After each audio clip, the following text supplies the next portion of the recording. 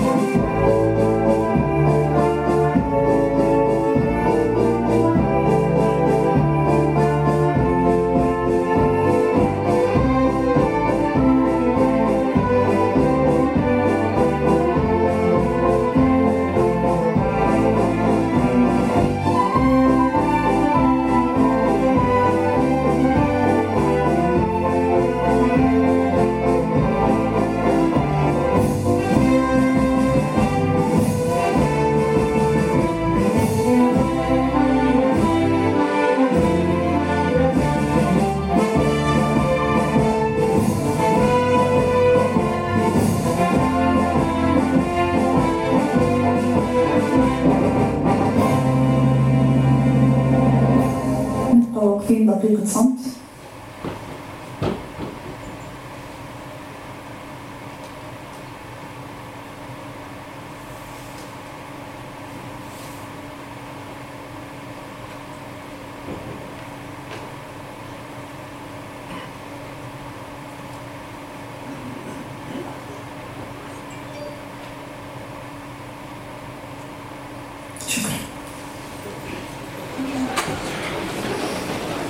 اليوم مؤسسة الدراسات الفلسطينية وبالتعاون مع بلدية رام الله وبالشراكة مع بنك فلسطين يطلقان موسوعة بلادنا فلسطين للمؤرخ مصطفى مراد الدباغ بنسختها الجديدة الصادرة عن مؤسسة الدراسات الفلسطينية.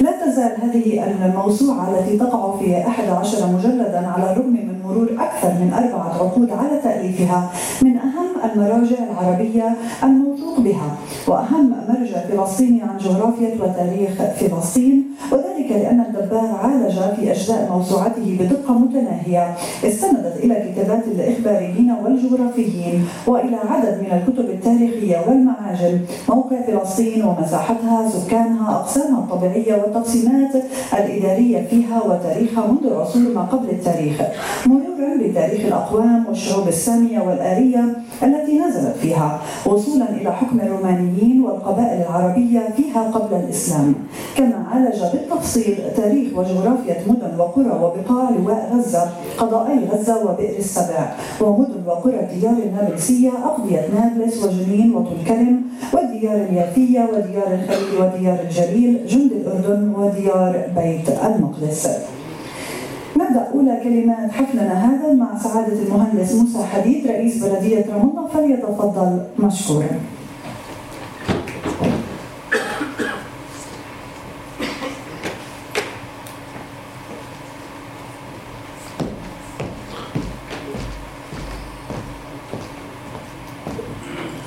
مساء الخير. أظن هون حلقة الفيلم كله ما ضلش شيء. لا بس أكيد في معنا 2 اليوم نسمع منهم حكي يعني أكثر عمقاً عن الإصدار الجديد. الصديقات والأصدقاء الحضور الكريم، نرحب بكم في أمسية إطلاق طبعة جديدة من موسوعة بلادنا فلسطين الصادرة عن مؤسسة الدراسات الفلسطينية في العام 2018. يسعدنا في بلدية رام الله بأن نكون جزء من هذه الأمسية التي تنظمها مؤسسة الدراسات الفلسطينية التي تحتفي بإرث بحثي عميق من خلال إعادة طباعته وتحديثه لأهميته المعرفية. يتناول الدباغ في موسوعته إرثاً فلسطينياً موسوعياً لربما يكون الأضخم مما نشر عن فلسطين على المستوى التاريخي والجغرافي منذ عصور ما قبل التاريخ وحتى عصر ما قبل الإسلام، تاركاً للفلسطينيين مصدراً موثوقاً معتمداً على حجج علمية ومعرفية. نشكر لمؤسسة الدراسات الفلسطينية عملها الدؤوب والمتواصل في دراسة وإظهار الحق العربي في فلسطين وإبراز دعائمه التاريخية والقانونية والسياسية والقومية من خلال التوثيق المدقق والبحث الموضوعي الملتزم والنشر المتقن المسؤول. خلص شو اللي مكتوب هلا بتحكي شيء ثاني. يعني اولا ده الشكر دائما لبنك فلسطين، لانه دائما بنك فلسطين عم بيتواجد في كل هاي الفعاليات على اختلافها، ان كانت ثقافيه، ان كانت اجتماعيه، ان كانت رياضيه، ان كانت في العمل الاهلي. دائما بنك فلسطين موجود مع مؤسسات المدينه ومؤسسات الوطن بشكل عام، وهذا يعني دائما بيفتح امام هاي المؤسسات ابواب قد تكون مغلقه، وبنفس الوقت عم بشكل نموذج في كيف للفلسطينيين ان يكونوا دائما قادرين على الابداع والتنوع في ابداعاتهم. ولكن دائما الشكر لهي المؤسسه العظيمه اللي احنا كلنا بنعتز فيها، مؤسسه الدراسات الفلسطينيه.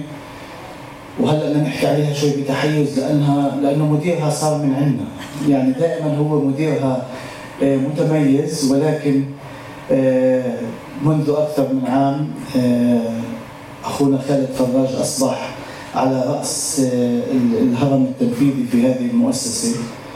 وهناك فعلا بعض التغييرات اللي اصبحت ملموسه، مش لانه احنا بنحب خالد، ولكن لانه روح الشباب انضم في هذه المؤسسه بشكل حقيقي. وخالد واحد من الناس اللي لما بحط عقله في شغله، وانا بعرفه عن قرب في هذا الموضوع، يعني اذا جاز التعبير هو نقاء، نستعمل هاي الجمله، بس نقاء دائما عشان مصلحه المؤسسه. خالد عم بحط جهد اكثر من رائع في هاي المؤسسه، عم ببني شيء مش لمؤسسه الدراسات، عم ببني شيء لقضيتنا، لقضيه فلسطين، ببني شيء لهالوطن العربي اللي احنا كلنا نتغنى فيه وراح نضلنا نتغنى فيه. علاقتنا مع هاي المؤسسه على مدار السنوات الماضيه كانت دائما علاقه مميزه. مؤسسه الدراسات من اكثر المؤسسات في هالمدينه اللي كانت جنبا الى جنب مع البلديه في العديد من الاصدارات المهمه، وفي دعم ورفض البلديه في كثير من انشطتها. وعشان هيك احنا يمكن مش جزء من الموسوعه، احنا ما سويناش شيء في الموسوعه على الاطلاق. احنا دائما بنحب نكون مع الناس المناح، نوقف جنبهم. عشان هيك قلنا لمؤسسه الدراسات احنا مستعدين نوقف معكم في اي شيء انتم بتعملوه في هاي المدينه او حتى خارج هاي المدينه.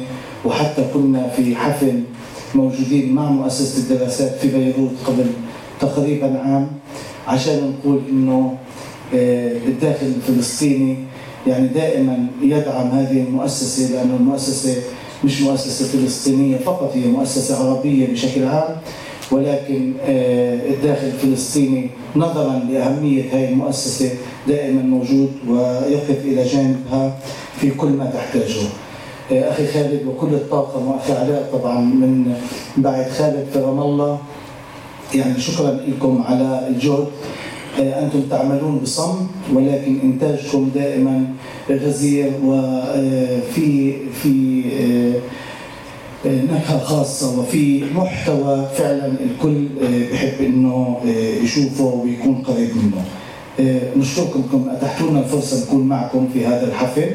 نشكر بنك فلسطين، طبعا نشكر كل الحضور اللي موجودين معنا اليوم على حضورهم لإطلاق هذه الموسوعة اللي فعلا احنا تربينا عليها في الزمانات، وهي اليوم عمالة تطلع بنسخة محدثة. أهلا وسهلا فيكم جميعا. شكرا. والآن مع كلمة بنك فلسطين السيد رشدي الغليين المدير العام للبنك، فليتفضل مشكورا.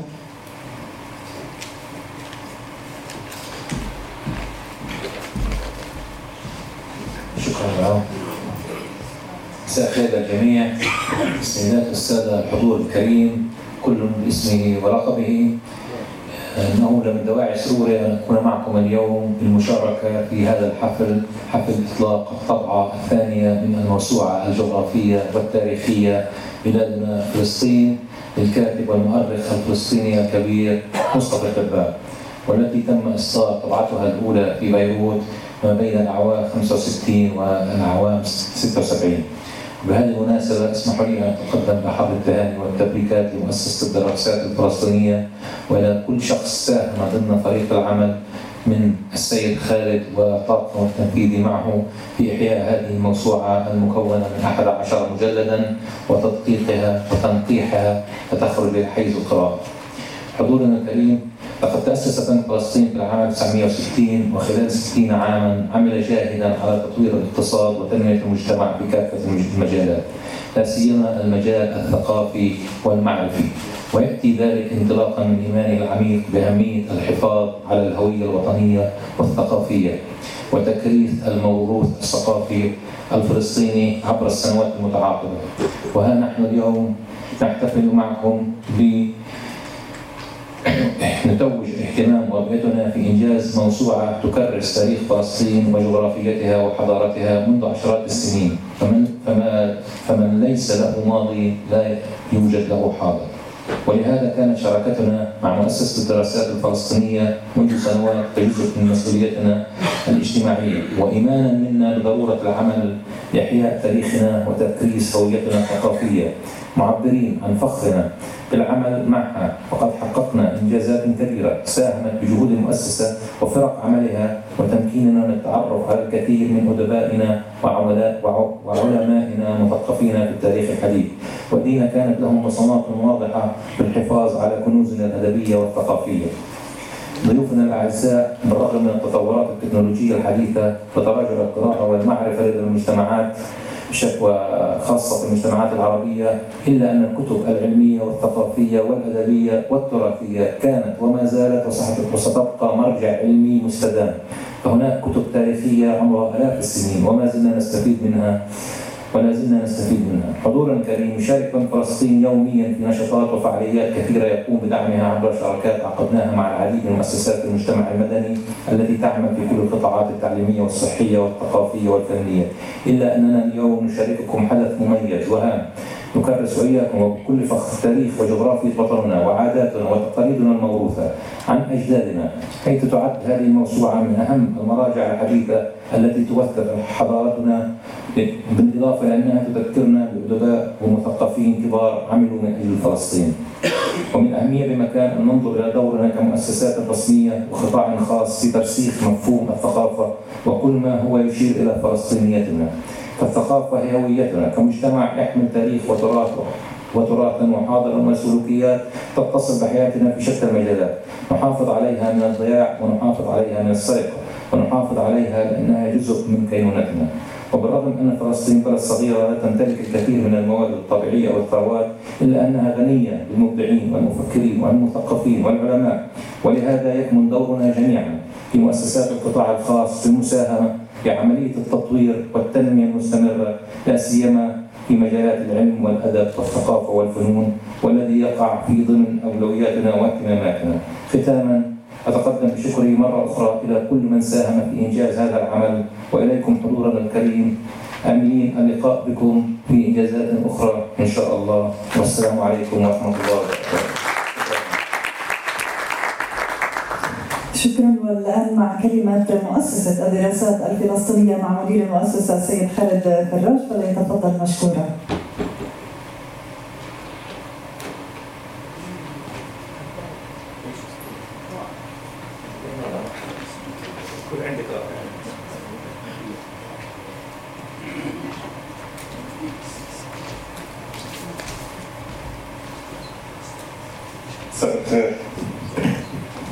خجلني موسى حديد ومش عارف من وين تبدا.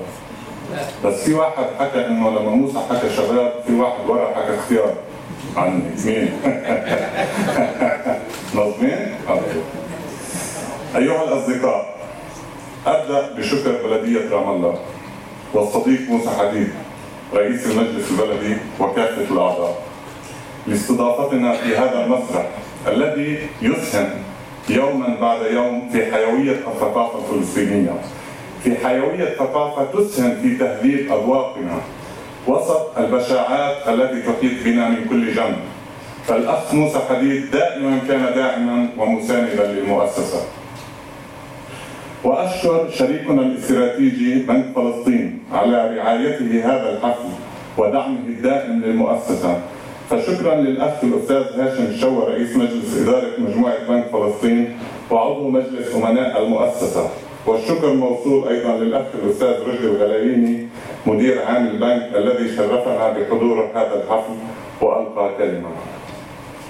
كما اتقدم بجزيل الشكر للصندوق العربي للانماء الاقتصادي والاجتماعي بالكويت الذي اسهم بدعم طبعه فلسطين من هذه الموسوعه.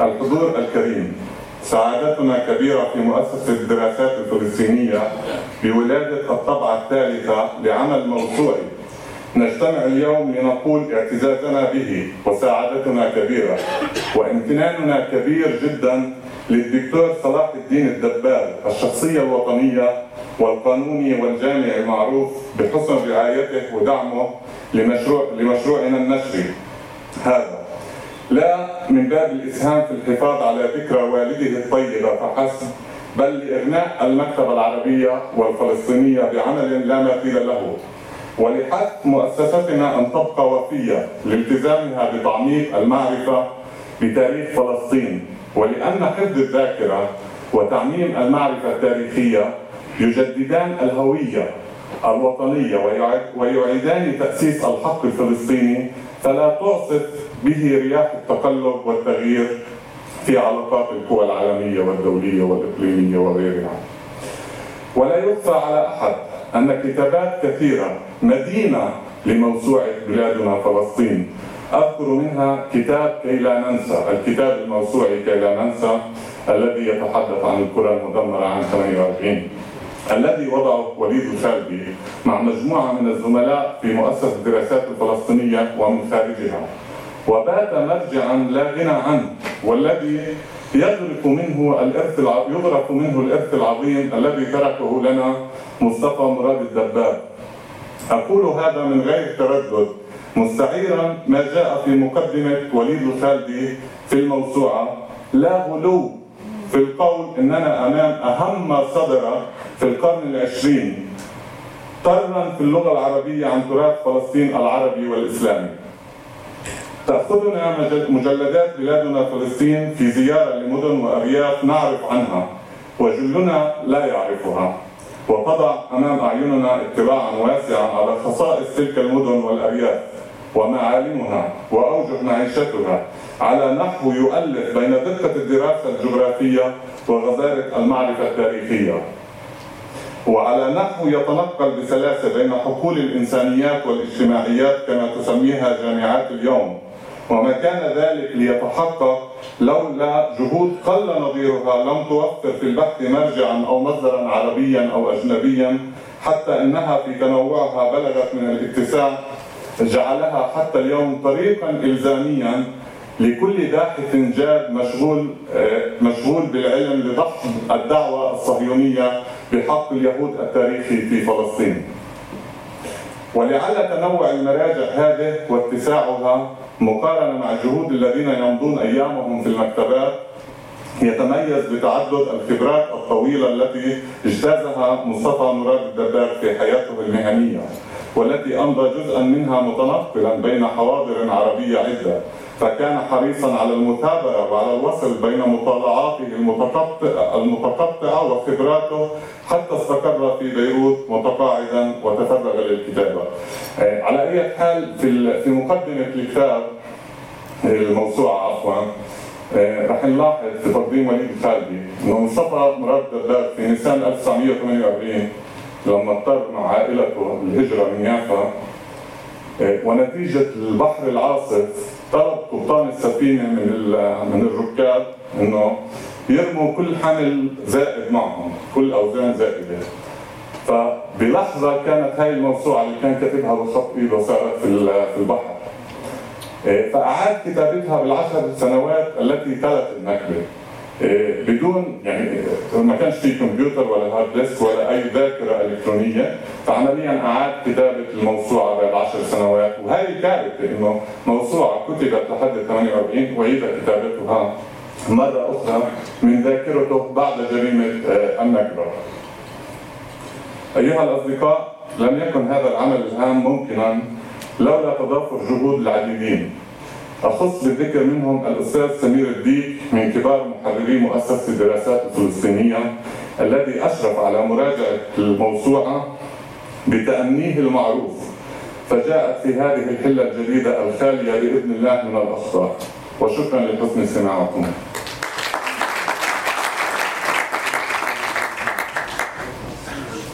شكرا. والآن مع دكتور نظمي الجابة أستاذ التاريخ بجامعة بيرسيت ودكتورة ليزا تراكي أستاذة علم الاجتماع في جامعة بيرسيت يتحدثون أكثر عن هذه الموسوعة. تفضل.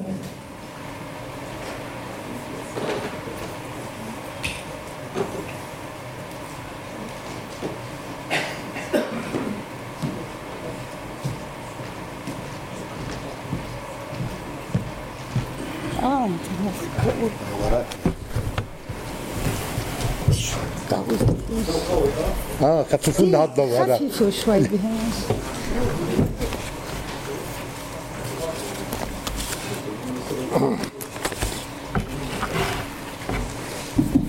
لا والله لا أعوذ بالله.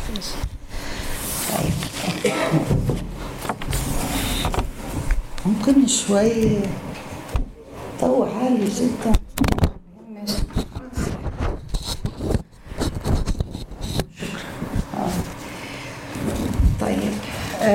أولاً أنا بشكر مؤسسة الدراسات الفلسطينية على منحي الفرصة للاطلاع على جميع مجلدات هذه الموسوعة التي نحتفل اليوم بإصدارها مجدداً، فهذه لوحدها كانت فرصة ثمينة لي.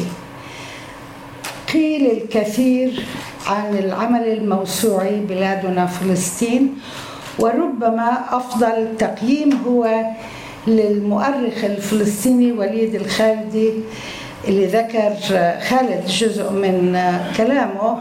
فهو حقا يعتقد الخالدي إنه لولا بلادنا فلسطين لما تمكنا أنا وزملائي من إنجاز كي لا ننسى. فبالتالي هذا العمل الموسوعي كان هو أساس لعمل هذا العمل الآخر الهام جدا في توثيق التشريد الشعب الفلسطيني وتدمير القرى.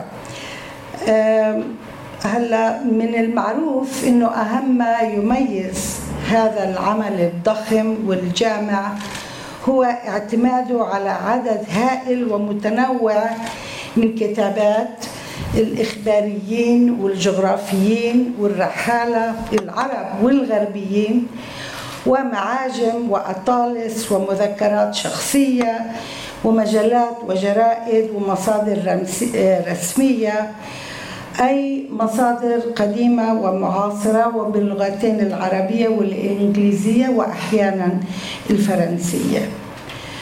ونحن نعلم، ولكن ليس مع الأسف من خلال المجلدات نفسها بشكل مباشر أو واضح، أن قسما كبيرا من المعلومات والملاحظات هو نتاج لما يمكن تسميته بالعمل الميداني الإثنوغرافي الذي قام به الدباغ خلال جولاته وتنقلاته في جميع أنحاء فلسطين.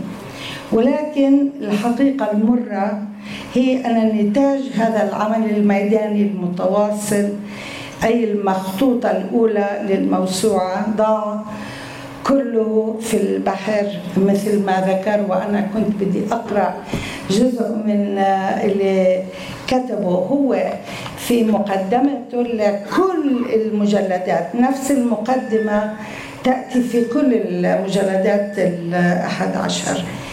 فيعني من يعني بتصور انه خلص خالد قرأ جزء هام من هذا. ولكن ما هو ملفت للنظر ومؤشر هام أيضا على نظرة الدباغ لعمله أنه لم ييأس كما كان من الممكن جدا أن يحصل بعد ضياع مخطوطة كتاب المكون من 6000 صفحة في البحر. فيقول هو في مقدمة المجلد الأول أنه بعد عدة سنوات من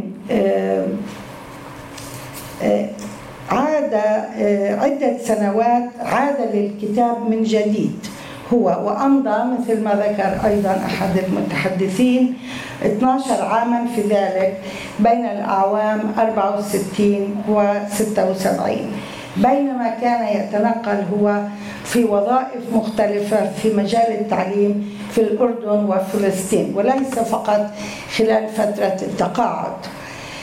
ومن الجلي أن إعادة الكتاب مرة أخرى بعد ضياع النسخة الأولى كان من الممكن أن يحبط كتاب آخرين، ولا شك فالأمر لا يحتاج فقط إلى تصميم وعزم وإرادة شبه حديدية، وما هو أهم هو الشعور الداخلي والقناعة الراسخة أن هذا عمل يشكل تتويجا لما هو أهم في حياته، أهم من الأعمال الرسمية، ويعطيها معنى يفوق أي عمل آخر قام به في حياته.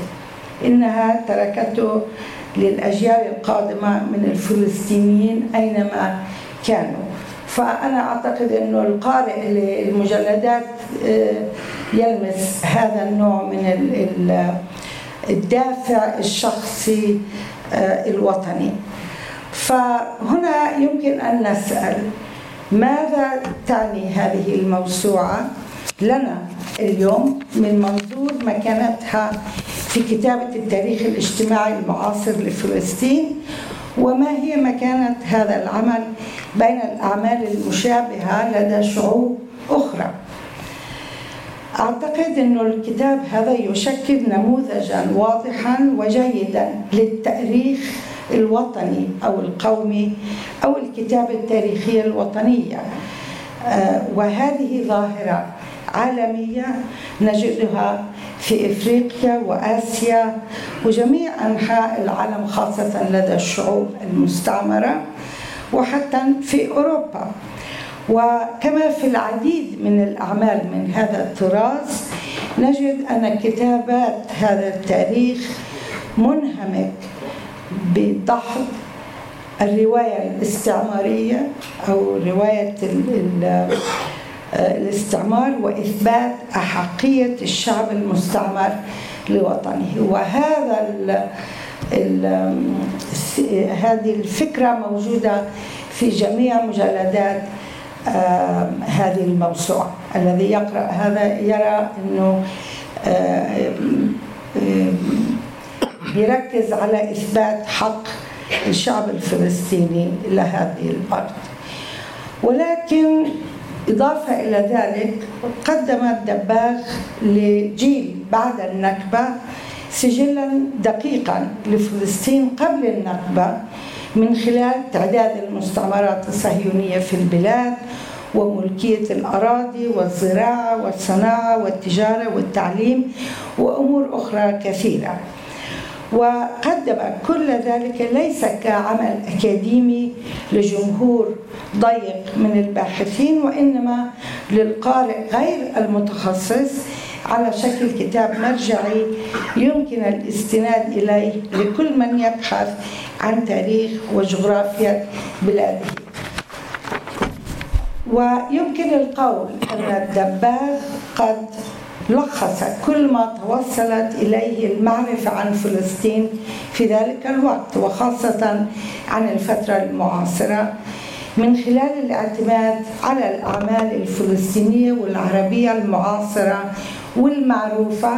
وجميعنا نعرف هذه الكتابات، مثل كتابات عارف العارف وعمر الصالح البرغوثي وخليل توطح وبولس شحادة، أحمد سميح الخالدي، حنا صلاح، وعدد كبير جدا من مؤرخي الفلسطين المعاصرين. وفي العموم اعتمد بشكل كبير على الأعمال المكتوبة من إنتاج النخب المتعلمة التي رأت أنه من واجبها كتابة التاريخ الحقيقي لبلادها إلى جانب توثيق تجاربهم الحياتية للأجيال القادمة. كان هذا النوع من الوعي موجود لدى معظم من كتبوا من الناس اللي أنا ذكرتهم. وأعتقد أن مجلدات الدباغ 11 هي ربما آخر الأعمال الموسوعية عن فلسطين بقلم مؤلف واحد، خاصة في ضوء ظهور جيل جديد من المؤرخين الفلسطينيين الذين ينجزون أعمالا بحثية من طراز آخر. ولمؤسسة الدراسات الفلسطينية من خلال مجلاتها الثلاث، كانوا 4، والكتب التي تنشرها دورا كبيرا في ذلك، فنجد أعمالا أكثر تخصصا في التاريخ الاجتماعي للمدن مثلا، والتحولات الطبقية في الريف والحضر، وحركات المقاومة الشعبية، وطبيعة النظام الاستعماري وتفاصيل هذا النظام، وطيف كبير من الموضوعات الأحدث أو الجديدة.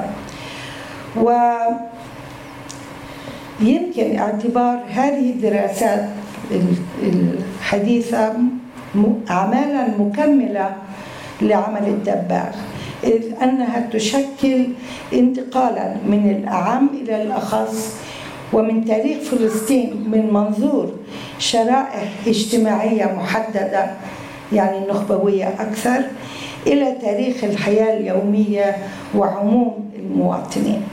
هذا إضافة إلى الدراسات التفصيلية لجانبا محددا من الحياة في فلسطين، وفي معظم الأحيان اعتمادا على مصادر أولية من سجلات محاكم، أرشيفات البلديات وأرشيفات أخرى. وهذه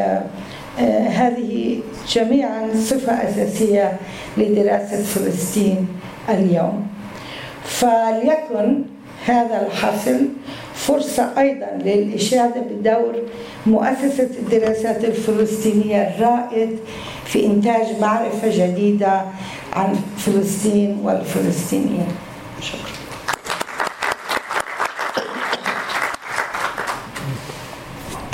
شكرا. يعني ما ضلش شيء أحكي، بحاول ألاقي لي زاوية أدخل منها. كثير عندك زوايا. لا الحقيقة كمان اللي يحكي الواحد ورا الأستاذة ليزا أمر مش سهل. خلينا نقول بأنه العمل الموسوعي عن فلسطين اللي سبق أعمال الدباغ بتوضح لنا أهمية ودور بلادنا فلسطين. أول موسوعة شاملة كتبت عن فلسطين بالقرن التاسع عشر هي موسوعة Survey of Western Palestine، مسح غرب فلسطين، واللي قامت فيها مؤسسة بريطانية اللي هي Palestine Exploration Fund، وبخلفية أيديولوجية واضحة، وهي محاولة دراسة فلسطين من أجل تمهيد استيطانها من قبل شعب الله المختار. بالتالي جاءت هاي الدراسة الموسوعية الفذة إذا بدكم من ناحية تقنية، أنتجت حوالي 50 خارطة وعشرات الصور والمخططات، ونشرت في 13 مجلد من الحجم الضخم. ما تركت أي شيء فوق قشرة الأرض في فلسطين إلا وثقته. نقدر نعرف أكم من بير كان، نقدر نعرف أكم من خربة، نقدر نعرف عدد البيوت في كل قرية إلى آخره. بالتالي عمل موسوعي هائل جدا، لكن هدفه الأساسي ليس استذكار تاريخ شعب فلسطين واستذكار وجود الفلسطينيين وعلاقتهم بوطنهم، بل كما ذكرت هو محاولة استحضار التاريخ التوراتي تمام للتمهيد لإنشاء دولة اليهود على أرض فلسطين. ما بنقدر نستغني عن هالموسوعة حتى الآن، اللي نشرت بين 1881 ل 1888 نشرت كل أبحاثها، لكن العمل الميداني بدأ قبل ذلك ب20 سنة تقريبا. الموسوعة الثانية المثيرة أيضا والمفروض نتعرف عليها، اللي هي لحد الآن لم تظهر باللغة العربية، هي موسوعة غوستاف دالمان Arbeit und Sitte in Palästina بالألمانية، أي العمل والتراث في فلسطين، ونشرت ب7 مجلدات. وقبل أكم من سنة نشر المجلد الثامن بعد وفاة المؤلف بعشرات السنين، والمجلد الثامن هو متخصص في الموسيقى بفلسطين. بدايات عمل غوستاف دالمان كانت مع مطلع القرن العشرين في جميع مواده، وغوستاف دالمان مثله مثل الكثيرين من اللي بحثوا في تاريخ فلسطين في تلك الفترة جاءوا من خلفية الدراسات اللاهوتية التوراتية، فهو بالأساس لاهوتي. والحقيقة أنه جمع كل شيء له علاقة بتراث فلسطين، ما ترك لا شاردة ولا واردة، ما خلى مثل شعبي له علاقة بالمطر تمام ولا سنة ماسية وسنة شلاتونة إلا وثقها تمام. والحقيقة كمان أضاف إلها كمية كبيرة من الصور والرسومات التفصيلية اللي فصلت نواحي الحياة. مجلد كامل فقط عن البيت بفلسطين، من يوم ما ينحفر البيت بالتراث الشعبي بالمثل الشعبي، مرورا بكيف تنحفر الأساس حتى ينتهي من البناء، ودخولا كيفية استعمال الفراغات داخل البيت ومسمياتها. بالتالي ما ترك أي شيء إلا كتبه. نص مجلد عن النحل، تربية النحل في فلسطين. بالتالي كتاب عظيم جدا، لكنه أيضا كتب بخلفية جاروشة العدس اللي بتجرش فيها فلاحة قاعدة على غرف بيتها في القرية بتذكره بحدث ثوراتي ضرب بالتوراة. وبالتالي هو بيحكي عن الجاروشة هاي لأنها مذكورة بالتوراة، وبالتالي بيجيب النسق التوراتي اللي ظهرت فيه هذه الآلة.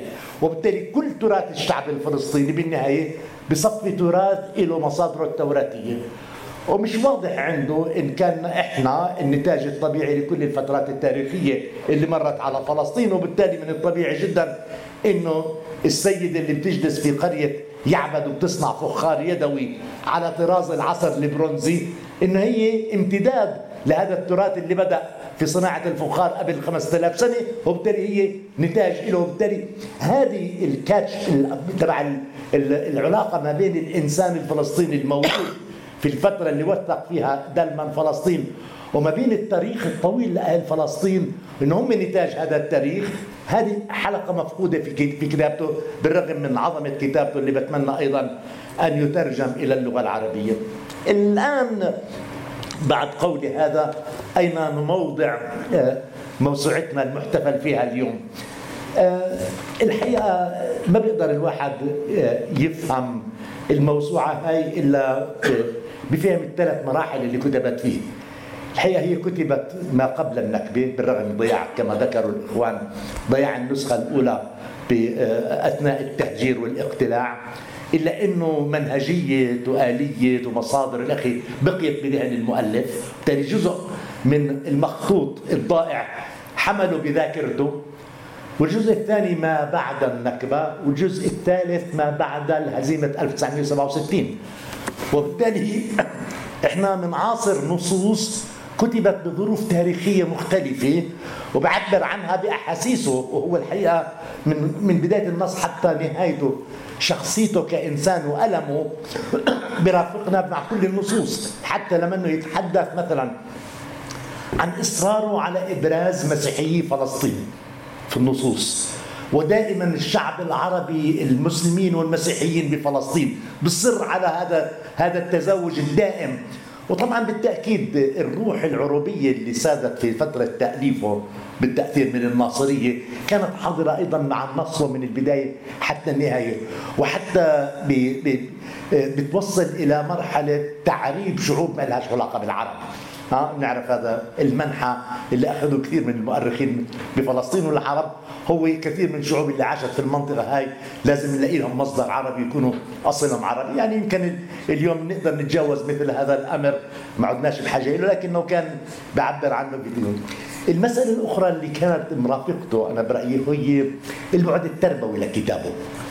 يعني مصطفى مراد الدباغ كان يكتب بده يعلمنا، مش بده نطالع كتابه، بده يعلمنا وبده يجبرنا نتعلم شو فلسطين، وبده يعلمنا كل مكان وأثر بفلسطين، وكل مكان وأثر بغض النظر عن وزنه وحجمه أخذ مكانته في هذه الكتابة.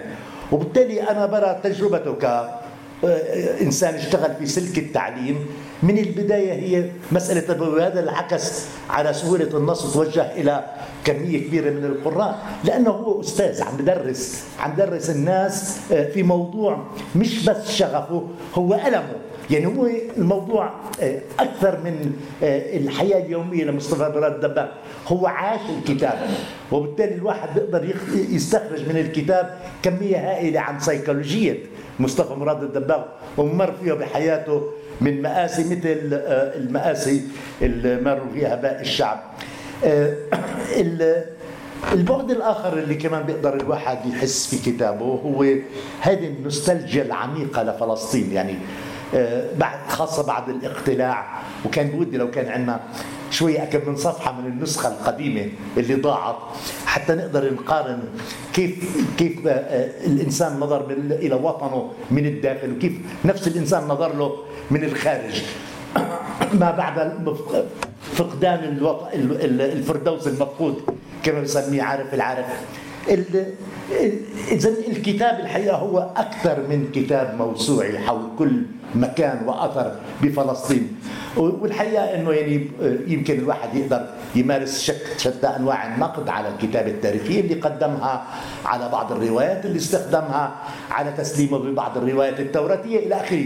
لكن الحقيقة ما بنقدر نعيب عليه بهذه الأمور، لأنه في حينه أصلا نظرتنا النقدية للتاريخ ما كانت وصلت مرحلة اللي بنعرفها اليوم، وبالتالي هو عكس هذا الروح المرحلة اللي بنشوفها كمان عند أترابه مثل عارف العارف وآخرين اللي كتبوا عن تاريخ فلسطين في تلك الفترة، واللي ما ذكرت كمان إحسان النمر مؤرخ جبل نابلس اللي كمان بيحتل مكانة مهمة جدا. وبتمنى أن كتابه أيضا في يوم من الأيام يعاد له الاعتبار. أخي خالد كتاب تاريخ جبل نابلس الحقيقة بده إعادة اعتبار، لأنه كمان كأنه مفقود ويجب إعادة نشره. الكتاب أنا برأيي بالرغم من كل ما ذكرت يجب أن يحتل مكانة مهمة جدا على رف كل بيت فلسطيني. أنا كإنسان متخصص بالتاريخ ما بستغني عنه، وبدون ما أبالغ ما بمر أسبوع بدون ما أفتح كتاب بلادنا فلسطين. ما بقدر أكتب مقالة أو أي شيء عن تاريخ فلسطين إلا مضطر أرجع إلى ما كتبه. صحيح بأنه صار في عندنا اليوم مصادر الموسوعة الفلسطينية اللي بتقدم لنا معلومات وفيرة جدا وبإطار مختلف خاصة قسم الدراسات، إلا أنه معلومات بلادنا فلسطين تبقى محتلة مكانة مهمة جدا على رفنا الأكاديمي، رفنا العلمي، ورفنا الشخص الإنساني، لأنه الحقيقة هي هو أحد الروابط الهامة جدا، أو هذا جزء من الحبل السري اللي بربطنا فلسطين هو كتاب بلادنا فلسطين. شكرا.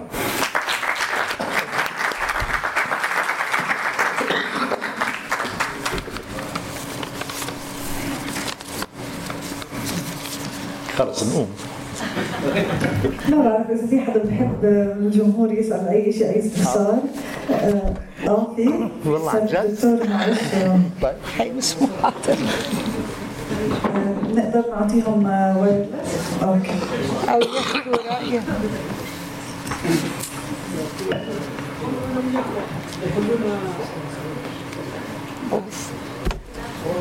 كثير شايفه.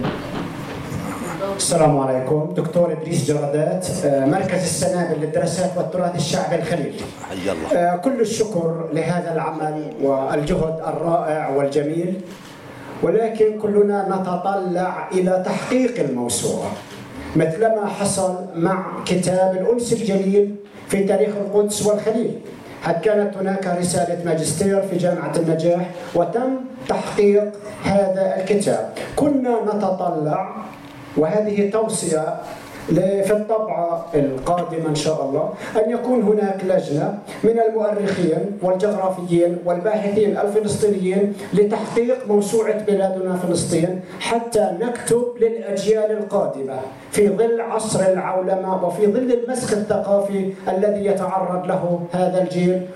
وهذه الملحوظة لا تقلل من أهمية العمل، هو عمل موسوعي جهد عظيم ورائع، ولكن نتطلع إلى الأفضل. وشكرا. يعطيكم العافية. هاي الوجه. بعرفش، أنا صار عندي قناعة إنه الله له حكمة أن تضيع النسخة الأولى، لأنه عندما يكتب المؤرخ ما قبل النكبة شكل وبعد النكبة شكل آخر، فيمكن يكون في حكمة في الموضوع. وأنا بقول إنه أنا بكتب في التاريخ إنه غالبا عندما يضيع مقال أو موضوع تاريخي بنكتبه أفضل عندما نعيده. أنا بتفاجأ إني بضيعش منه، ممكن أنا، بس أعتقد إنه حتى اللي ضيعوا قبل هيك، وكان عبد الوهاب النسيري عندما ضاعت نسخة موسوعة اليهود واليهودية ومخطوطات منها، قال لي أنا كتبتها بشكل حاولت أن يكون أفضل مما فقدته. فهذا ممكن يكون في حكمة في الموضوع من حيث المبدأ. الموضوع اللي بدي أسأل فيه إنه هل مؤسسة الدراسات أضافت بعد 50 سنة وفي الكتاب بدي شغل غيرت، أم نسخته نسخ، خاصة إنه إحنا بنعرف التاريخ ثابت، أكيد التاريخ ثابت، لكن في اكتشافات أثرية بتعطينا حقائق جديدة. فبالتالي هل هم أخذوا بعين الاعتبار فرقية ال50 سنة، إذا بدي أحكي عن 50 سنة أو ما قبل 48 من حد ما بدينا في كتاب بلادنا فلسطين، هل أخذوه بعين الاعتبار أم نسخ كما هو وطبع كما هو؟ السؤال الثاني برضه لمؤسسة الدراسات، باعتبار نظمي ملوش ذنب في الموضوع ولا أنا ولا أنت لك ذنب في الموضوع، ولا ذنبهم حلو، لا ذنبهم مش معنى ذلك، بالعكس هذا شيء مهم جدا. السؤال الثاني، هل هو اعتراف بعد 50 سنة أنهم أيضا تأثروا بإصدار الموسوعة الفلسطينية بمصطفى الدباغ؟ شكرا. خالد. اسمح لي خالد قبل ما تجاوب انت، ما بدي اتدخل.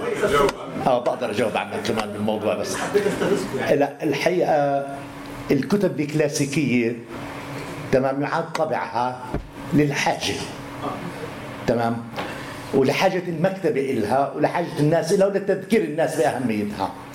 أنا مش مع تحقيق كتب من هذا النوع، اللي بده يكتب عن تاريخ فلسطين ما وصلت إلى الاكتشافات بآخر 50 سنة يتفضل يكتب، الباب مفتوح، فيش داعي نس أو نصيب هيك نص كلاسيكي.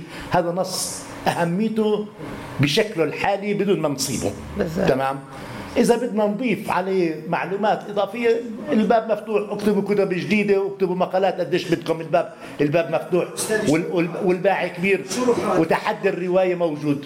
أنا برأيي كل ما قامت فيه المؤسسة، بدي أجاوب عنك خالد، كل ما قامت فيه المؤسسة صححت الأخطاء المطبعية وأخرجته بشكل جميل مرة أخرى، ما تدخلوا بالنص ولا من قريب ولا من بعيد، وشكرا لهم ما تدخلوا، لأنه لو تدخلوا بالنص لخربوا. تمام.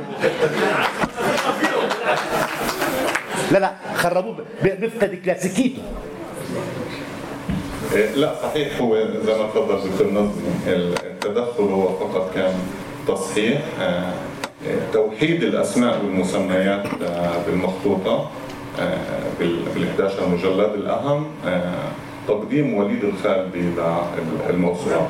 تقديم وليد الخالدي للموسوعة له معنى أنه هي لا زالت مهمة، لا زالت حيوية، لا زالت مصدر أساسي بدراسة جغرافيا وتاريخ فلسطين. الموسوعة بجوهرها لم يمس على الإطلاق، إنما بعد تجربة 56 سنة من عمل المؤسسة في التحرير والتدقيق صار في توحيد لبعض المصطلحات، لبعض الأسماء والمسميات اللي الموسوعة بتحريرها الجديد خضعت لهذه المصطلحات، لهذا التوحيد، إنما ما لم يمس جوهر الموسوعة.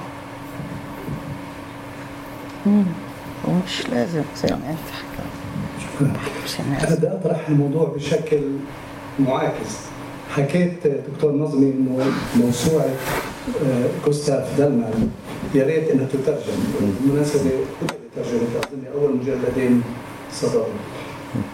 هل ممكن من الأهمية ترجمة هذا العمل الموسوعي للغات، مش ضروري كل النص، يعني المعلومات التاريخية المهمة لتصحيح ما هو موجود في مصادر كثير، فمن حق يعني من حق مصطفى الدبار علينا أن احنا المعلومات الواردة والموثقة أن تطرح بلغات أخرى.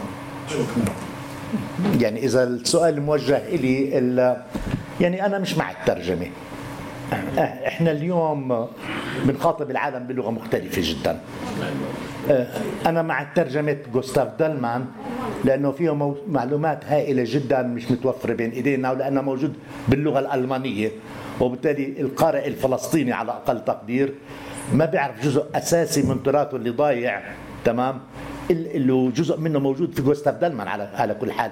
ومع كل أسف كل دراساتنا بالفلكلور الفلسطيني والتراث الفلسطيني ما غطت كل الجوانب اللي استطاع غوستاف دالمان يغطيها. يعني مثلا إذا بدي أقارن بين كتابه حول البيت الفلسطيني واللي كتب كمان توفيق كنعان كتاب عن البيت الفلسطيني أو مجموعة مقالات عن البيت الفلسطيني، فيش مقارنة من ناحية التفاصيل والدقة والمقاييس والى آخره. بالتالي في ضرورة هناك لترجمة غوستاف دالمان.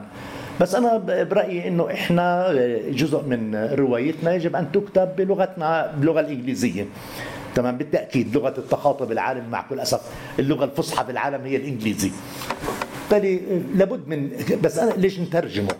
أنا برأيي بأنه هذا مش كتاب اللي مفيد للقارئ، هذا جزء من كتب اللي بدنا نسميها تربية وطنية، كتب تربية وطنية، مدنيات فلسطين اللي مفروض يعني أولادنا يتعلموها في المدارس، يتعلموا هذا النوع من الأدبيات. لكن مخاطبة العالم الغربي له لغة مختلفة وله باحثين مختلفين، واليوم الحمد لله جزء من الباحثين فلسطينيين وعرب وغير عرب عم بيخاطبوا بيكتبوا بلغات اللي العالم بيفهمها. بعد أمامنا مشوار طويل في تحدي الرواية، يعني حتى ما نخدع نفسنا، أمامنا أطنان من الكتابات اللي سبقتنا بكل لغات العالم، والتحدي الحقيقة أكبر من إمكانياتنا الحالية مع كل أسف. مرحبا. إذا سمحت أنا حاب أسأل بالنسبة للمتحف الفلسطيني، هل في تنسيق ما بينكم وبينهم بخصوص لأنهم خاصة إنهم بيشتغلوا على موضوع التوثيق التاريخ الفلسطيني والتراث الفلسطيني ووضع رؤية مختلفة لهذه القراءات، ففي تنسيق مشترك ما بينكم لإنجاز شيء معين؟ شكرا. معناته احنا خلص دورنا، نقدر نقول جواب نعم في التنسيق وفي شغل مشترك. احنا والمتحف الفلسطيني مشروع هو اسمه المتحف الزمني كرونولوجي لتاريخ فلسطين من 1917 لليوم، موجود على الويب سايت، على الموقع وموجود. هو هذا التنسيق بتعرف ما كنتش عارفه. لا الحقيقه ما هو محطوط انه مشترك. شكرا للجميع، شكرا لحضوركم، شكرا دكتور نظمي، شكرا دكتورة ليزا، شكرا لكم، شرفتونا، ومفروض اطلاق الموسوعة بنسختها الجديدة. اهلا وسهلا.